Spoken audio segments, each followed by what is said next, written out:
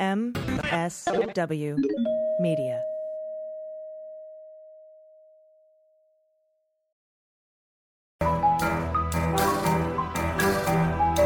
The rule of law is not just some lawyer's turn of phrase. It is the very foundation of our democracy. The essence of the rule of law is that like cases are treated alike. That there not be one rule for Democrats and another for Republicans, one rule for the powerful, another for the powerless, one rule for the rich and another for the poor, or different rules depending upon one's race or ethnicity.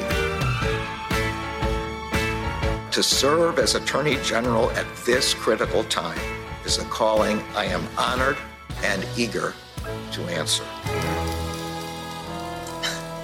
So now it's clean up on aisle 45 time. And for a long while yet, it is going to be clean up on aisle 45.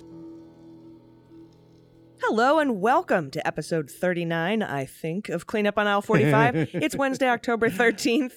I'm your co-host, Allison Gill, and with me from the middle of the Atlantic Ocean is my co-host, Andrew Torres. Woo! Allison, I have missed you so much. Although I listened to the last two episodes, Renato Mariotti, Morgan Stringer, I kind of feel like maybe the show got a little better while I was away. I don't know. You know, while you were kissing mermaids and riding the El Nino and walking the sands with the crustaceans, I was here with Mo Stringer and Renato. They're excellent, but there is no substitute for my dungeon basement lawyer. And I am so glad to talk to you again. But we have a great show today. I'm excited to do this with you. This is a really good one. I'm proud of it. We're following up on major developments and two big stories we've covered here a lot in depth on this show and in both of our other shows. First, you're going to talk about the legal maneuverings and rulings concerning the Department of Justice's lawsuit and a motion to enjoin for SB 8. Yep. And then you are going to expose the deep state conspiracy. The globalists, they're circling their wagons to protect indicted fraudy McFraud Pants Michael Sussman, who's part of the secret cabal that, Andrew? Yes. We did not become InfoWars or a subsidiary thereof while you were on vacation, just so you know. We didn't? I always thought that I was like the thin, white line that held us back from cashing in on that right-wing gravy train. We would have so much more money, oh, Andrew. God, so much more money, yeah. You're the one. I remember when I turned down that Bloomberg money. Man, I'm still not in Turks and Caicos because of that. But you're the one who keeps authorizing us to run those 1-800-CASH for your bones commercials that I have to cancel. Yeah, fair. But what really helps us from cashing in on the right-wing gravy train is our amazing patrons who support us over at patreon.com/aisle45pod for as little as $1 an episode. I love our patrons who support us over at patreon.com/aisle45pod for as little as $1 an episode. And this week, that means I love Lisa, Amanda Loomis, Stacey Gray, and this is a great name. This is not the greatest voting system in the world. No, this is just a plurality. You gotta believe me. And since it's that time again, I get to thank our Hall of Fame patrons. Stephen Mackinnon, Christopher Dalpy, do I have that right? I think so. Dude, Jessica Odebeer, who, by she's the way, dreamy. Oh, yeah. Yes, our Pinko Kami, she calls herself. And I also want to thank Lance Buckley, Crimer, no criming. And I gave a picture of Andrew to my orthodontist so I could get him on a retainer. That is an excellent pun. Doesn't work, but excellent pun. David in Brooklyn, also known as... Wait. No, he's not AKA. He's just David in Brooklyn. But then we have our patrons who have no vowels in their name. Fifi. Dr. Huffar is what I'm going to call... Huffararah.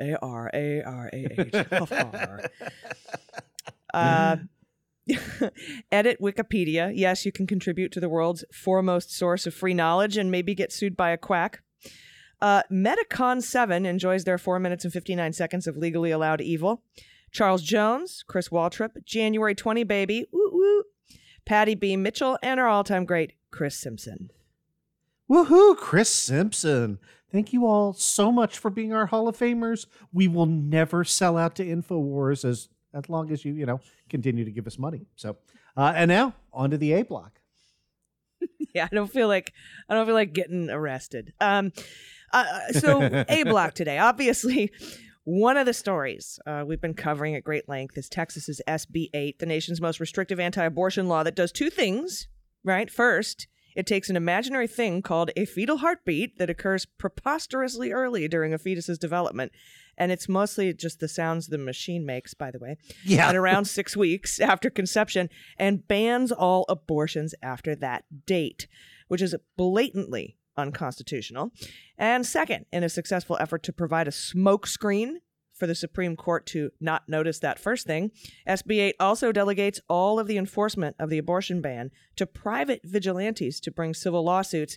And that part of the bill also has a bunch of unconstitutional stuff in it, like ex post facto bans on certain affirmative defenses, right? Yeah, and inexplicably, despite the fact that being double unconstitutional should have made it twice as easy for the Supreme Court to enjoin this law, our right-wing activist Supreme Court did nothing instead. Well, actually, they did two nothings, right? The first nothing they did was refusing to rule at all on the Whole Women's Health Center's emergency request for injunctive relief before SB 8 went into effect on September 1st. So it just went into effect as if no one had challenged it. And I want to emphasize this. As a lawyer, this is something the Supreme Court never, ever does, right? They don't just space out on the date and let stuff happen. This is their job, and they just let it go into effect. Yeah, it's almost like the shadow docket. I think Steve Vladeck, our friend, coined that term, and he's coming out with a book about the shadow docket soon. Had you just sold it? I can't wait to read that. And then, after a full day of doing nothing, which I usually appreciate and applaud, but not in this case, the court finally issued an unsigned opinion in Whole Women's Health v. Jackson about 5 minutes before midnight, so they could technically date it September 1st. And that unsigned opinion also did nothing. They sort of put it down in writing, if you remember. More specifically, it refused to grant any kind of injunctive relief to a blatantly unconstitutional law. And if you read the opinion, this is why we criticize the right-wing activist court as sneaking through massive public policy shifts on that shadow docket that I just mentioned, because the opinion doesn't address the merits of the abortion rights bill at all. And frankly, that ruling on Whole Women's Health that came down at the last second makes me worry about the final decision on injunctive relief for this bill that will eventually be decided. Yeah, we're gonna get there. But you are correct, right? So, in that case, the unsigned right-wing majority opinion, I think it was probably written by Alito, by the way, but that's just beans, right? We don't know who wrote it.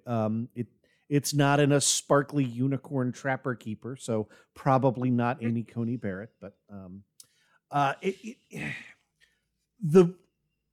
the merits, so to speak, concede that Whole Women's Health, quote, raised serious questions regarding the constitutionality of the Texas law at issue, right? That's, and again, that's as explicit language as you will ever get. Yeah. I guess, Andrew, that means you and I are qualified to sit on the Supreme Court, because we knew that. Yeah. But then it goes on to say that the application, quote, also presents complex and novel antecedent procedural questions, right? That's the vigilante stuff smokescreen that you were referring to, about which the court just isn't sure whether they've carried their burden. And then there's a bunch of speculation about whether the law will really get enforced, right? And this was as of September 1st. Yeah, and then that's what paved the way for Attorney General Merrick Garland to file that lawsuit, really brilliant lawsuit in federal court in Texas that we covered in depth on this show. And that lawsuit not only challenged SB 8 on the merits, but also moved for injunctive relief. Because, well, there was a separate motion for injunctive relief because we actually have real-world evidence that SB 8 will indeed be enforced. The real vigilantes will bring lawsuits. We have real-world evidence now. And more importantly, that the threat of those lawsuits had its intended effect, which was to effectively shut down every abortion provider in Texas and drive women and pregnant people across the border into neighboring states. We covered that extensively on the Daily Beans about, fivefold, tenfold impact on interstate commerce. Yeah. And we broke down that complaint here on this show as well. It is a knockdown, no-brainer, right? Until the Supreme Court just changes the rules regarding abortion, which it is 100% going to do when it rules in probably May or June of 2022 on the Dobbs versus Jackson Women's Health Center case, right? That's the Alabama abortion ban that occurs, that kicks in at 16 weeks, right? That is but you gotta put the gotta put the Margaret Atwood horse before the cart here, right? Yeah. That is exactly right. They have not yet heard oral argument in that case. Oral argument is scheduled for December 1, right? So right now, what we have is a race against the clock, right? And that really matters in two key ways, right? First, I feel a little didactic for saying this, right? Like, it matters for people who get pregnant in Texas, right? And also, as you well pointed out in your last answer, like, it matters for people who get pregnant in states that border Texas, right? Who are finding their clinics swamped with out-of-staters, and it is and it's not like Oklahoma and Louisiana have thousands of abortion clinics, right? I think Oklahoma has 4. Right. Yeah. Texas does not border California and New York. Yeah, that's a really good point. So, I don't want this to sound unnecessarily quaint, but like, those people are supposed to have constitutional rights as of today. I get that Amy Coney Barrett and Sam Alito and Clarence Thomas and the rest do not think that they do. But as of today, what's written down in our case books, right? What is the law from Planned Parenthood versus Casey, which radically restricted the ruling in Roe v. Wade, but nevertheless purported to, quote, uphold the central holding of Roe v. Wade, is that if you are pregnant and it is pre-viability, the state has no right to ban abortions or to impose an undue burden on your right to procure an abortion in those cases. That's what this bill does, right? So depriving them of a year's worth of their constitutional rights is generally what we lawyers call an irreparable harm, right? That's the first harm. The second way in which this race to the clock matters is that if SB 8 is allowed to operate for a year, half a year, right, 6 to 8 months before the Supreme Court issues that opinion in Dobbs, right, this court, we know what they're trying to do, right? 100%. They will say, like, oh, come on, it's not such a big deal if we overturn Roe v. Wade and Planned Parenthood versus Casey, because after all, we've let Texas essentially ban abortion for half a year. And, that state doesn't seem to be perpetually on fire yet, right? Like, they will use the application of this law as proof that everything's fine and it's no big deal. So, Allison, as you pointed out, like, that's why, and I think you're right, that it was our buddy Steve Vladeck who coined the term the shadow docket. Like, that's why the shadow docket is so pernicious. It is the proverbial camel's nose under the tent. Yeah, and I mean, and that was part of, what I don't understand is how they'll be able to say, no biggie, it's been fine. Because if I were DOJ, I would file a thing like, it's not fine. You are violating the 14th Amendment. We have federal agencies that are being, and it's not just, every citizen should have access to their constitutional rights. But, here are our specific little beefs. So, and this is what the DOJ did when they moved for injunctive relief. Now that SB 8 is in force. Last week, U.S. District Court Judge Robert Pittman of the Western District of Texas granted the preliminary injunction, ruling that SB 8 violates fundamental constitutional rights, and the United States has both standing to sue for injunctive relief, and the standing was great. It was just so well argued. Oh, yeah. to protect its citizens and a cause of action under general equitable principles. And that seems to make sense, right? You can't immunize an unconstitutional law just by turning enforcement over to vigilantes. Yeah, no, that is exactly right. And the state of Texas, as you point out, the standing argument, the state of Texas made this very, very stupid argument in front of Judge Pittman that basically got them laughed out of the opinion, right? It said, hey, we don't even know how you could enforce this, right? Are you going to enjoin every single person in the state of Texas? And shocker, Judge Pittman was like, this is a very stupid argument. He said, no, we do this kind of thing all the time. Here's all we have to do. All we have to do is enjoin the state courts in Texas from, and here I'm reading from the court's order, accepting or docketing, maintaining, hearing, resolving, awarding damages in, enforcing judgments in, enforcing any administrative penalties in, and administering any lawsuit brought pursuant to Texas Health and Safety Code sections 171.201 to 212. That's the statutory citation for SB 8. And then it adds, and I love this because this is how lawyers talk, for clarity, this court preliminarily enjoins state court judges and state court clerks who have the power to enforce or administer SB 8.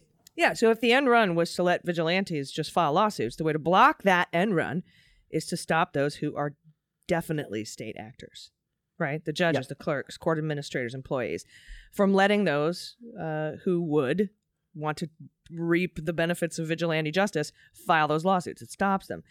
It seems pretty straightforward to me. And like you said, we do this all the time. But then our joy was rather short-lived, thanks to the excruciatingly conservative Fifth Circuit Court of Appeals. Yeah. And so we're recording this Monday night. This is just a procedural issue for now. Here's what happened, okay? The second that Judge Pittman entered the injunction, Texas appealed that injunction up to the Fifth Circuit. And now the burdens flip, right? So what the Fifth Circuit did, in one sense, was perfectly normal, right? It administratively entered a stay of enforcement of the lower court order, which enjoined SB 8, pending expedited briefing. Now, that part is, if we were not talking about the Fifth Circuit, perfectly straightforward, right? Even if it's infuriating, right? When a lower court orders injunctive relief that's going to change the status quo, typically an appellate court will say, all right, well, before we do that, we're going to pause that order and stay the injunction long enough for the parties to brief their appeal. And the reason to do that is so that you don't moot the appeal, right? So that the issue is still live and preserved for the Fifth Circuit to render their judgment. Yeah. Well, yeah, but when the pause, the totally normal administrative pause, causes irreparable harm and violates constitutional rights, I'm like, what the... Well, that goes back to the Supreme Court. Yeah, exactly right. Right. Yeah. It is the status quo should not be SB 8 running, and we have our Supreme Court to thank for that. Yeah, and this administrative stay runs out Wednesday morning, today, when this show drops, of course. So here's your guide to understanding what the newspaper headlines mean. And just remember, we live in the opposite land, okay? So here's what you could be seeing today. The lower court enjoined SB 8 from going into effect. So now the question is, does the Fifth Circuit let that judgment take effect while the parties litigate the merits or not? If not, the Fifth Circuit will stay the judgment and keep the status quo, which means SB 8 is in effect while the parties litigate the merits. So a stay would be bad. That would stay the lower court's injunction because, this was a temporary thing while they read up on it because, the Fifth Circuit, big readers. And today, Wednesday, when this show drops, we're 2 days out from that now. They are going to decide whether or not this is going to be a stay pending the entirety of the litigation. Is that correct? Do I have that? Yeah, that's right. So, and there's one more wrinkle, right? Which is this is only temporary because whichever side loses at the Fifth Circuit will immediately appeal for relief to the Supreme Court. And once again, that places us squarely right back on the shadow docket, where the Supreme Court will issue a bunch of unsigned opinions that have massive consequences while Sam Alito, pretends that they're just calling balls and strikes on, esoteric matters of procedure. And here's how you cut through that nonsense, right? If the Fifth Circuit stays the lower court's injunction and SB 8 goes into effect, goes back into effect, right? It has already been operating for a month. The DOJ will petition the Supreme Court for relief to block that stay, but there's basically no chance that the Supreme Court grants that relief because it will be super easy. Again, shadow docket, the Supreme Court can just issue literally a one-sentence per curiam opinion that says, the judgment of the Fifth Circuit Court of Appeals is affirmed with no analysis, citing no cases, not Planned Parenthood versus Casey, not Roe v. Wade, not even any administrative law cases. They can just say, yep, Fifth Circuit is fine. And I have a question for you. Vladeck had said that the motion to enjoin by the DOJ was brilliantly written in that it was it was a motion to enjoin and not a restraining order.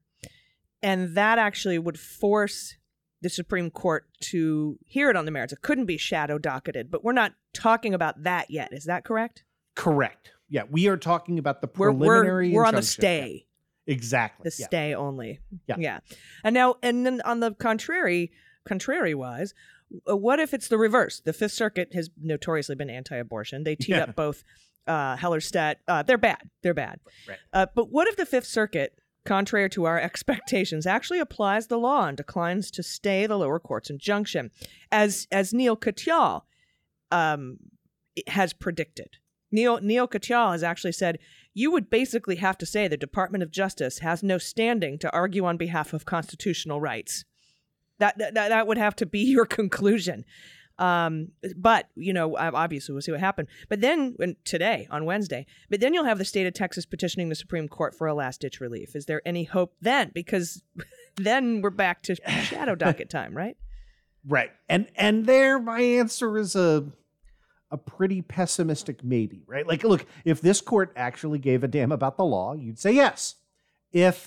And God help me for saying this, if Antonin Scalia were still alive, you'd say yes, right? You'd have people who cared about their view of jurisprudence and applying the law more than they cared about the outcome, right? But here's the breakdown, right? Of how the court aligns. We have 4 justices who have clearly signaled that they intend to apply the law. Those were the 4 justices who wrote in dissent in Whole Women's Health versus Jackson, right? It's Breyer, Sotomayor, Kagan, and Chief Justice Roberts, right? On the other side, you have 3 justices who do not care what the law is when it comes to, what they think of as protecting unborn babies, right? That's Alito, Thomas, and Amy Coney Barrett. And then... Oh, no. Are you saying it all boils down? I'm saying, and again... Is Gorsuch the swing vote here? Yeah, we look like... This is... We are not both sidesing this, right? Like, this is 1/1,000,000th of an inch to the left of Amy Coney Barrett and Clarence Thomas, right? Like, it's not, the fulcrum of... This is a very, very hard right group of Kavanaugh and Gorsuch who were handpicked by the Federalist Society to overturn Roe and Casey, right? That's why they were selected. I know one of the people who helped pick Kavanaugh, one of his former clerks, when he went on Fox News, this is a guy debated, Justin Walker, who's now a judge on the D.C. Circuit, God help us all, went on Fox News, and his repeated catchphrase was that Justice Kavanaugh, as a Supreme Court justice, quote, will not go wobbly, end of quote. And when I brought that quote up in our debate, he said, well, I mean on conservative principles or whatever. What that meant to the Fox News viewing audience was he is a vote for overturning Casey and Roe v. Wade. So will they join some transparently stupid opinion on bizarre technical grounds to overturn the Fifth Circuit? I mean, they joined the nonsense majority opinion in Jackson, so that's kind of where I would put my chips in, right? So, but that is indeed, as you point out, what the next 8 months of reproductive freedom in Texas would come down to, and that is, can you shame one of Kavanaugh or Gorsuch? It would be easier if we investigated those 4,500 tips that came into the FBI, probably. Yeah, that'd be nice. That's disappointing. Yeah. Anyway, and I do know that per FBI memo 2012, they couldn't investigate those. They had to hand them over to the White House. I know, before you send your emails. But hey, anybody who needs help in Texas, you know, I'm over here in Southern California. Let me know. Arizona's pretty purple. Anyway, we will see. We'll see what happens today, which is 2 days from now. Time travel is interesting. And of course, we'll go over it next week for you, whatever the decision is here. All right, we have more cleanup stuff to get to, but we have to take a quick break. Everybody stay with us. We'll be right back. Hey, everybody, it's Allison Gill, and today's episode of Cleanup on Aisle 45 is brought to you by Policy Genius. What is scarier than getting a box of raisins while trick-or-treating? Paying too much for your home and auto insurance. That is what is scarier than raisins in your pumpkin bucket. And I have to tell you, recently I dumped USAA because they advertise all the time on Tucker Carlson, and the way I found my new company and my new rate was through Policy Genius. You can avoid all of the hassle. They make it fast and easy to compare home and auto policies all in one spot. And they can help you find coverage similar or exact to what you have now, but at a lower price. Policy Genius has saved customers an average of $1,250 a year over what they were paying for home and auto insurance before. Whether you're setting up a new policy or switching your old one, their team will handle all the paperwork. Getting started is easy. Just visit PolicyGenius.com, answer a few quick questions about yourself and your property, and they will do the rest. They'll compare rates from America's top insurers, from Progressive to Allstate, and find your lowest quotes. I saved a ton of money. The Policy Genius team can look for ways to save you more, including bundling your home and auto policies, which they did for me. And if they find a better rate than what you're paying now, they'll switch you over for free. Their top-notch services earn Policy Genius thousands of 5-star reviews across Trustpilot and Google. So head to PolicyGenius.com to get started now. Policy Genius. When it comes to insurance, it's nice to get it right. Everybody, welcome back. We have a few cleanup stories to share from this past week. First, Andrew, I'd like to talk a little bit about the Sussman indictment. As you know, as everyone knows, a few weeks back, the beleaguered and illegally appointed special counsel John Durham issued a crap indictment in his 2+ year investigation into the oranges of Trump Russia against a Perkins Coie lawyer named Michael Sussman. Yeah, and by crap indictment, you mean mealy-mouthed 18 U.S.C. 1001 charge that alleged that Sussman told James Baker of the FBI that he wasn't there on behalf of any client when he handed over information on a forthcoming press report about suspicious communications between a server in Trump Tower and Alpha Bank, right? In the indictment, Durham said that Sussman materially lied to James Baker when he told him that he wasn't there on behalf of a client. And that struck us as so fishy that we went and got a former prosecutor, Randall Eliason, to come on the show and confirm that this was indeed hot garbage. Yeah, and I know you and I have gone over this indictment in our respective shows, and when we talked to Randall Eliason, we really took a deep dive. But specifically, talking to him, I got stuck on materiality, which is an element of any 1001 charge, right? Specifically, in the indictment, Durham claims that the lie was material because had Sussman simply said he was there on behalf of a client, whether it's cybersecurity guy number one or campaign number one, which was obviously the Clinton campaign, if he had said that, James Baker and the entirety of the FBI in that investigation might have done things differently. And it was the word might that caught my attention, because what Durham failed to explain was how that information might have changed the way the FBI looked at the data. Yeah, and once again, you're exceptionally prescient here because Sussman's lawyers have now filed a court document called a motion for a bill of particulars. And you know I love obscure procedural stuff, right? And this is Federal Rule of Criminal Procedure 7F, which says that if an indictment doesn't give a criminal defendant specific knowledge of the elements of the crime or crimes with which they've been charged, you, as the lawyer for that criminal defendant, can file a motion to make the government tell you exactly what the crime is and exactly what the elements are so that, you know, you can defend yourself on those specific elements of the crime. Yeah, that's for which the government bears the burden of proof, right?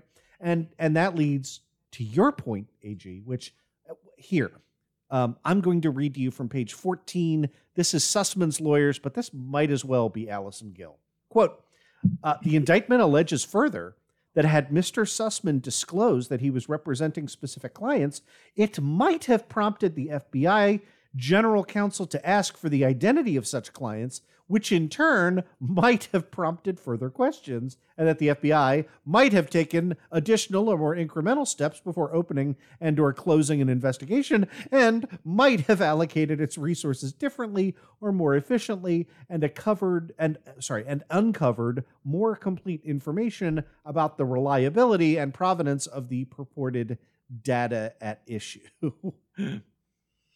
Yes, and I'd like to note that they put in this filing of a bill of particulars emphases added, because every single time the word might appeared, it was italicized. So it might have prompted the FBI, might have taken additional steps, might have allocated its resources, might have. And I was like, so it appears that the Watkins-Latham lawyers also had issues with the word might as it pertains to materiality. And so I was like, yay! But also at the same time, oh my God, this indictment is so terrible. Another consideration you had, Andrew, was about the he said nature of the quote unquote lie. Yeah. And we talked about this with Eliason. And let me read to you, because this is so good. We might as well have written this, you and I, Andrew. They say, at bottom, the special counsel has brought a false statement charge on the basis of a purported oral statement made over 5 years ago, for which there is only a single witness, Mr. Baker, for which there is no recording, and for which there are no contemporaneous notes by anyone who was actually in the meeting. Not only that, but the special counsel has brought this false statement charge, even though Sussman had consistently maintained, including in testimony under oath, that he met with Mr. Baker on behalf of a cyber expert client. And even though Mr. Baker has testified under oath in ways that corroborate rather than undermine Sussman's account, for example, Baker testified that he did not remember Sussman specifically saying whether he was meeting on behalf of a client, and that what he did remember is that Sussman met with him because cyber experts had come across suspicious information and they wanted to brought to the FBI. Now, unpack that, Andrew, because guy alone, no notes, no recording, 5 years ago, and he testified under oath that what you allege in this indictment is fucking bullshit. Yeah, and that was the point that you made to Randall, to me. The comparisons that are being made, right? Again, 18 U.S.C. 1001, false statement in a government investigation, R2, right? Michael Flynn, George Papadopoulos. But remember, in all of those cases, we knew what the false statement was, right? That is kind of, it's like when you sue someone for defamation, right? You identify the false things they said about you. If you sue someone for defamation and you say, well, like they came in and they were really shady about X, Y, right? Like that's not defamation, right? And similarly in the criminal case, like that's not 18 U.S.C. 1001 unless you can identify what the false statement is. So what the court is going to have to do here is decide whether to grant the request for a bill of particulars. I think they will, right? And if they do, that will require the government to produce to the defense more information not presently given in the charging documents. And again, we pointed this, I think Randall Eliason was especially good on this point that, it's a 27-page indictment that was 26 and a half pages of rhetoric and, sort of omitted kind of the key things that you would need, in a typical indictment, right? So, among other things, what the defense is asking for is the exact words of Sussman's alleged false statement. They have to get that.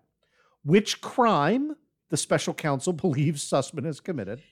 And right, because they sort of, in the indictment, they were like, they sort of said he didn't say something, but then said he did say something materially false. So is that 1000A1 or 1001A2, right? Like, you don't even tell us what effing crime you're accusing him here of. They don't even spell it out. They don't give the code and the thing, do they? No, they don't. And then, as you correctly point out, to the extent that the allegation is a material omission, right? Because omissions are different than false statements. Under 1001A1, then they're entitled to know A, the specific information that Sussman failed to disclose, B, to whom, C, what legal duty required Mr. Sussman to disclose such information, and D, why the information was material. So it all comes back to that word that so caught your attention, and exactly rightly so. Yeah, and what legal duty requires you, right? Because you and I had talked to Eliason about, like, look, if I'm doing a podcast or if I'm appearing on a show and I say I am here on behalf of the Department of Veterans Affairs, but if I don't have a legal duty to say that I am. I might have a VA really wishes I did duty, but I just thought that was really interesting. Yeah. Now, all this is a bill of particulars being filed without prejudice to any other pretrial motions Sussman may bring on the matter. And that stuck out to me because they said it every single paragraph they could. They said, and further, without prejudice to any other pretrial motions.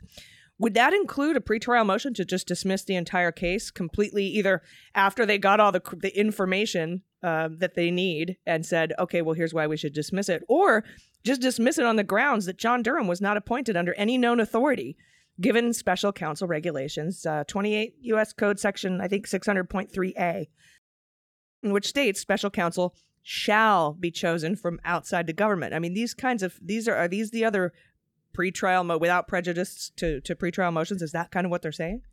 Yes, and so all of this is the kind of procedural geekery that I love. That it is. This is about. I know you set me up perfectly. So this is really about timing, right? So this is a motion for a bill of particulars under Federal Rule Criminal Procedure 7F. Under 7F, you have the absolute right to request a bill of particulars within 14 days of the indictment being handed down, right? If it's outside 14 days, you have, what you do is you seek leave of court.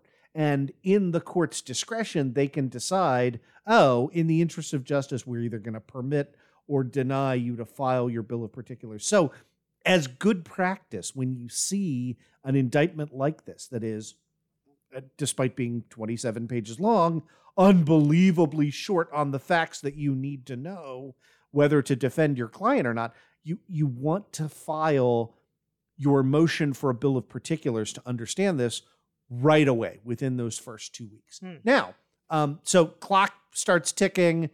You got to get it in before 14 days. Otherwise, the court could just say, this is a meritorious motion, but too late. You should have been in the first 2 weeks.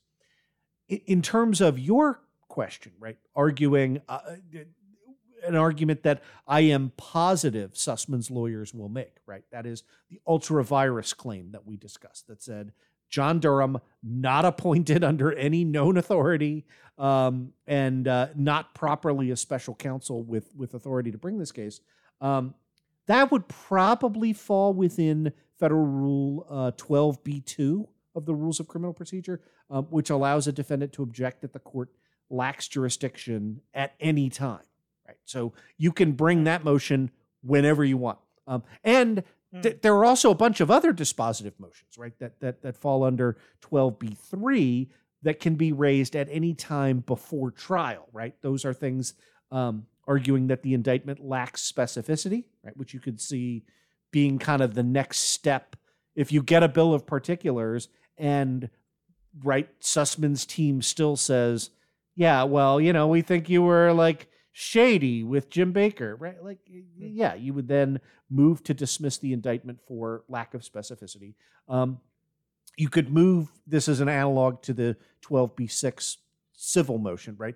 You can move that it fails to state a federal crime, right? Or for some other defect in the indictment, right? All of those fall under Criminal Rule 12b-3. Yeah. And you can bring them at any time before trial. So this is a timing thing. They have 14 days to get that bill of particulars out, and they say without prejudice to any other pretrial motions, because there will be.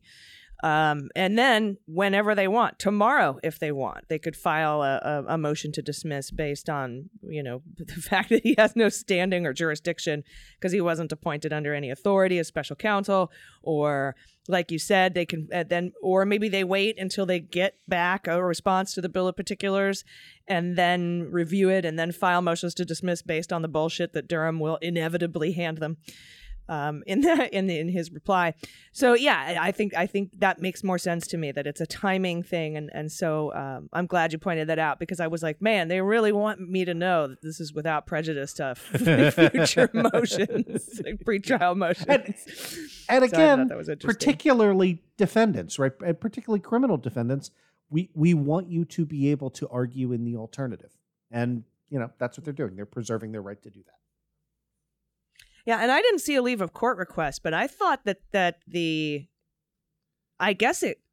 thought it was 3 weeks. I thought there were more than 14 days between the indictment and the bill of particulars, unless they didn't receive the indictment until after it was filed with Pacer. Yeah, and because you and I right. talked about the indictment 3 weeks ago. Yes, but the 14 days runs from service. So I presume... again, on the same basis that you said, right, which is because we are seeing this now, I presume that it is within 14 days of when they were served. Though I imagine even if it weren't and they did ask for leave of court, which it just means permission, right? I'm pretty sure they would have gotten it. This is a pretty high profile case, and I don't think any judge would be like, nope, I'm going to risk it. And I don't want to hear your really obviously good arguments for a bill of particulars, because I really just want you to win on appeal.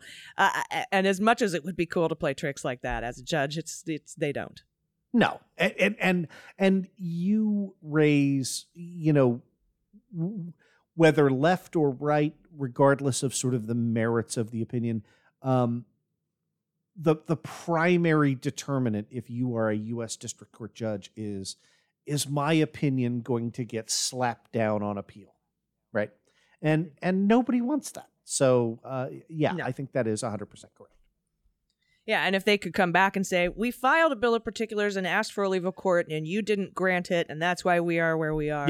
Yep. And that's an easy reversal. Yeah, exactly. Yep. All right. Well, that was fun. That was much better news than the A block.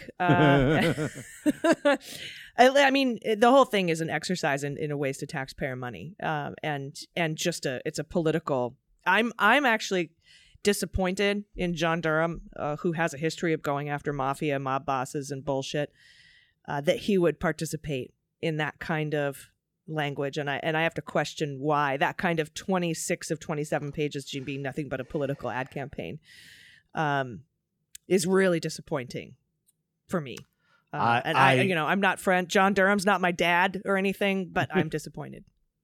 I share that. I will go back to, I came on your show to say why I thought the appointment of Bill Barr was going to be a good thing. So, there's John plenty... Durham or Bill Barr.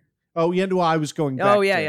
I'm saying you're all the way back. There's plenty of disappointment in otherwise, institutional figures to go around that I just can't figure out. So, yeah, true. All right, everybody, we have Comings and Goings next, and we got some pretty interesting, a new twist to Comings and Goings. So stick around. We'll be right back.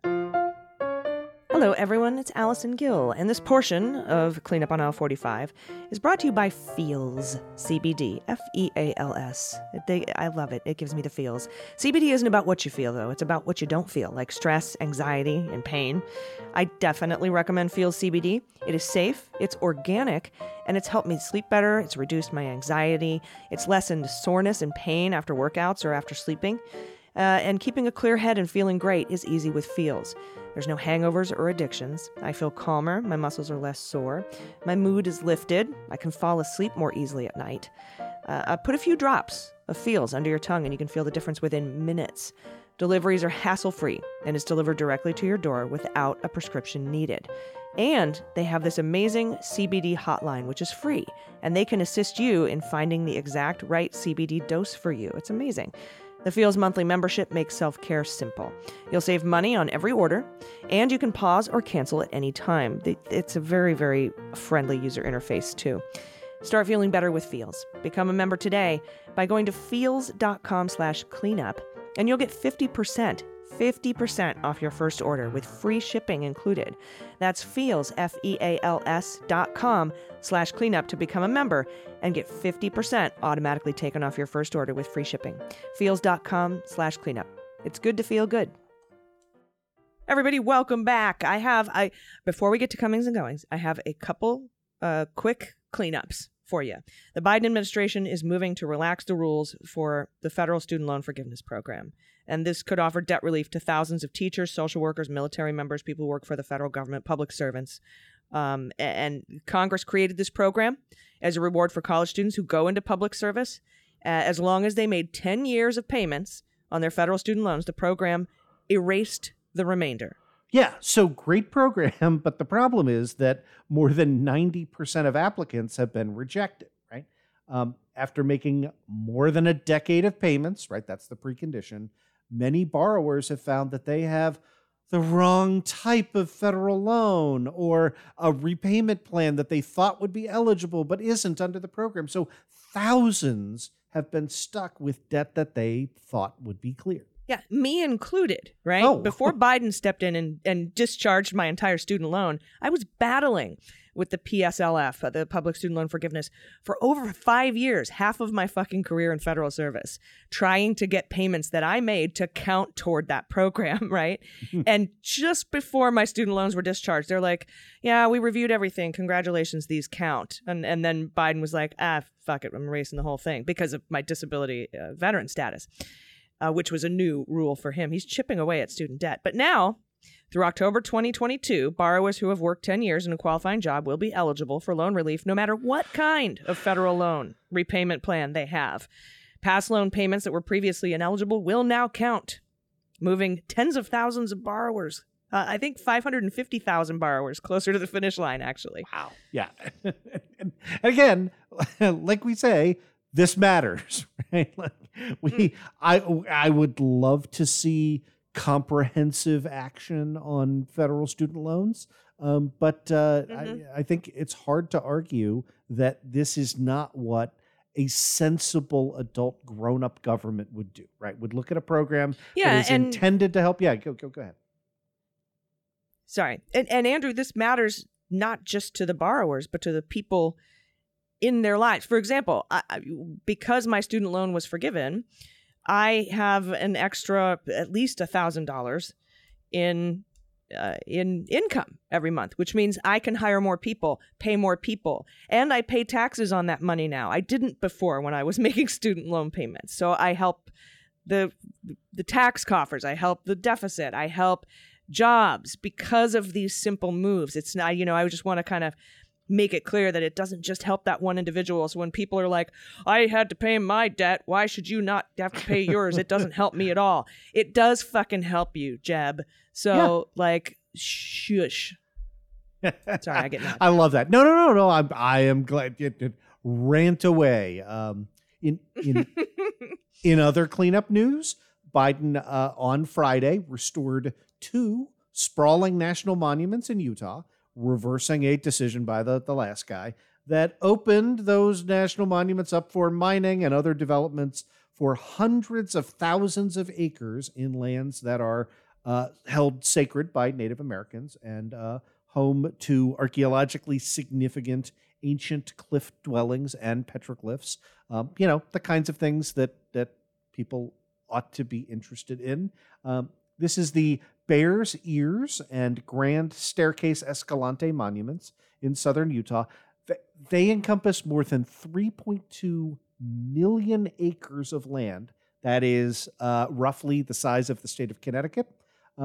They were created by Democratic administrations under a century-old law that allows presidents to protect sites considered historic, geographically, or culturally significant. And that's what they are. Yeah, and then in comes Donald, who wants to strip mine Jupiter Hollow. I keep thinking of big business, or when they tried to put oil oil rigs on the school grounds during Saved by the Bell. And poor Becky the Duck was coated in oil. Like, what? And that is just an evil Lex Luthor villain thing to fucking do, you know? But in a separate action, he restored protections, Biden did, at a marine conservation area off New England, off the coast that has been used for commercial fishing under an order by Donald.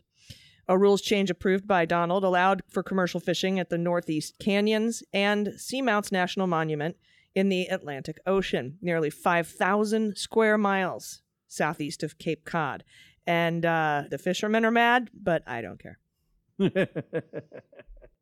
And a little bit of news. Deb Haaland, the first Native American to serve as a cabinet secretary, said that Biden's action was not just about the national monuments, right?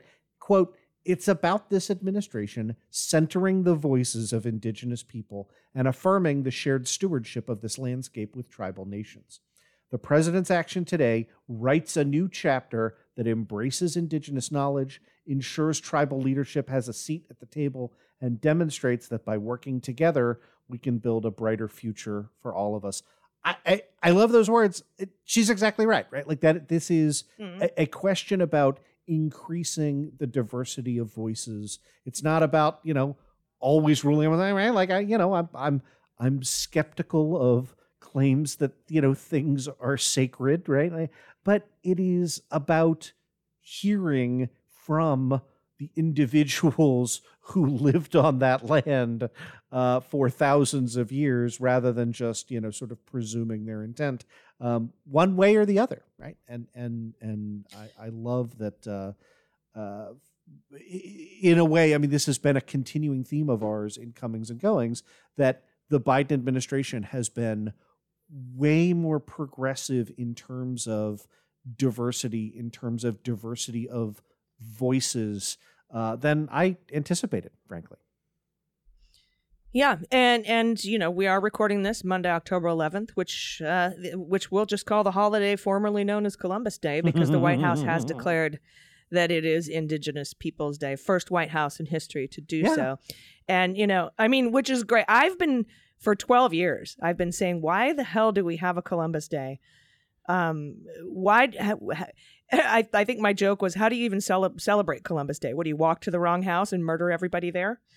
So it made no sense to me, because he was lost and he was an asshole. And then I think I go on to say, I got lost one time. I don't get a day.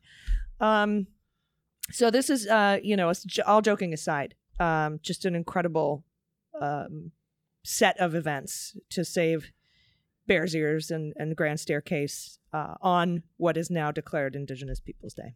Yep. I love it. Okay, Andrew, now for the twist, right? Usually we talk about who's coming and who's going. But this is about moving rocks out of the way, okay? Because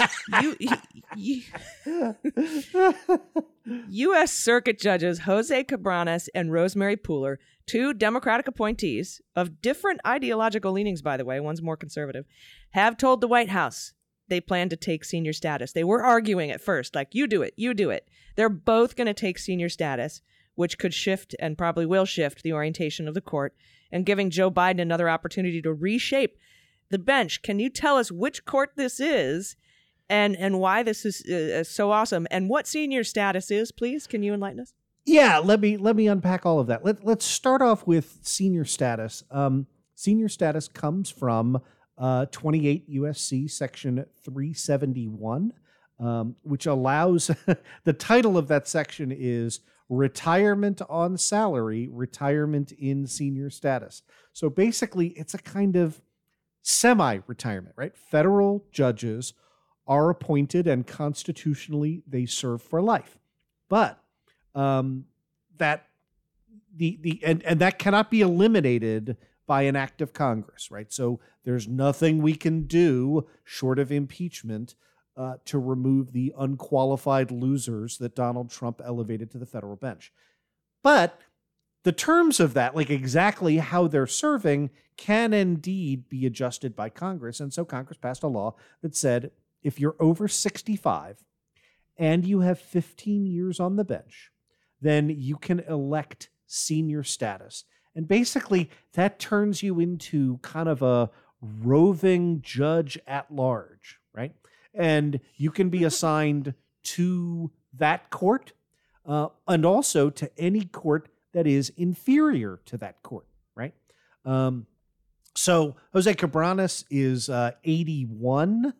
Rosemary Pooler is 83. So one might say they have a well-deserved semi-retirement coming to them. They're both in their 80s. This is the Second Circuit Court of Appeals, which was reshaped by Donald, as with the entirety of the federal judiciary. This will open up 2 full-time judicial spots for new judges on the Second Circuit Court of Appeals that governs New York, New England, right? And will still allow both of those judges to be assigned to cases on a reduced workload. So pretty sensible system. Hey, a question for you. Did I hear you say that the senior status rules are subject to congressional change? Is that something Congress has to approve? Damn it. Okay.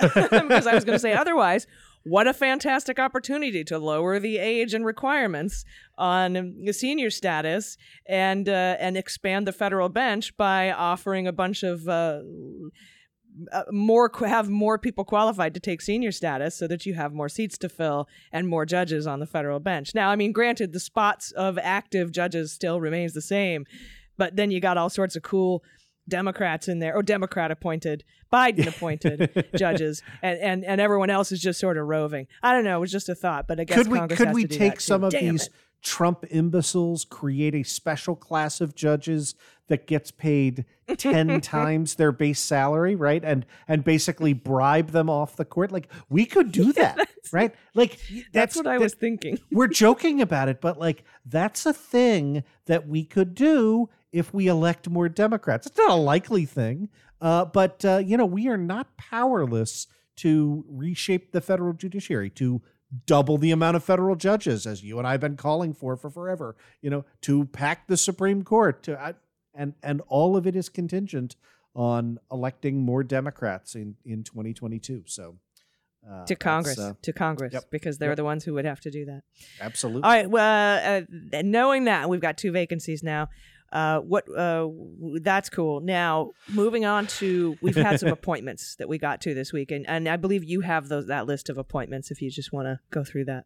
Yeah, that's right, Allison. So today, President Biden announced his intent to nominate the following individuals. These are a lot of Inspector General potential nominees. And again, this is the public announcement. They have not formally been submitted to the Senate. All of these require the advice and consent of the Senate. These are important roles. But again, folks about which, quite candidly, I don't know that much. So it's important for us to show that, we're aware Biden is still doing his job.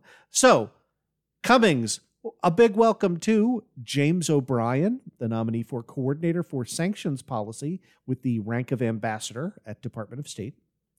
To Michael Kubayanda, who is the nominee for Commissioner of the Postal Regulatory Commission.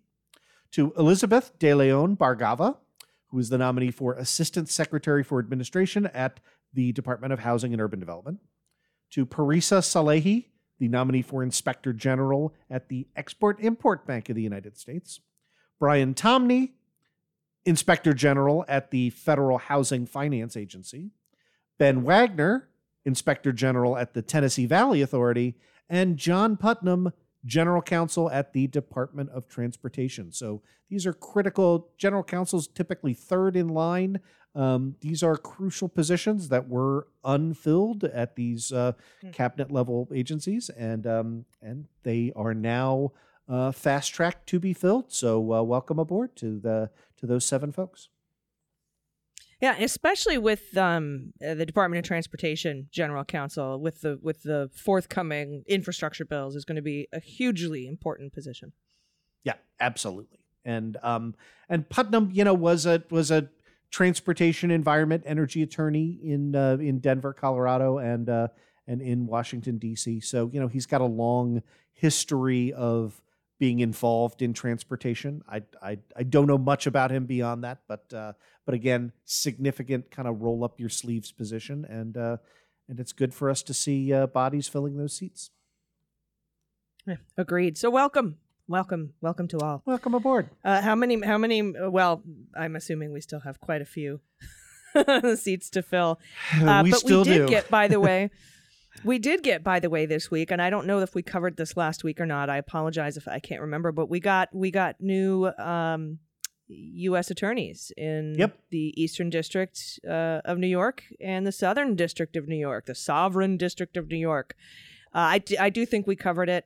I put out a tweet saying good morning to everyone except Donald, Ivanka Jr., and Eric. I just want to introduce you to the new U.S. attorney at the Southern District of New York, which is a very crucial and critical position considering all of those redacted Appendix D Mueller report handoffs. I'm certain some of them went to the Southern District.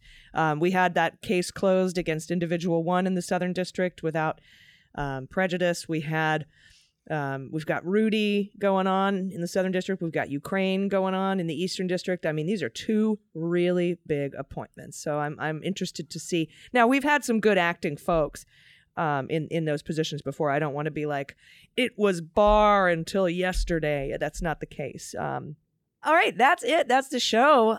Thanks again to all our patrons who support this, make it possible. Andrew, thanks for joining us from the middle of the Atlantic Ocean. And I hope you enjoy the rest of your vacation. And again, a happy birthday to you. I know that you celebrated while a sea.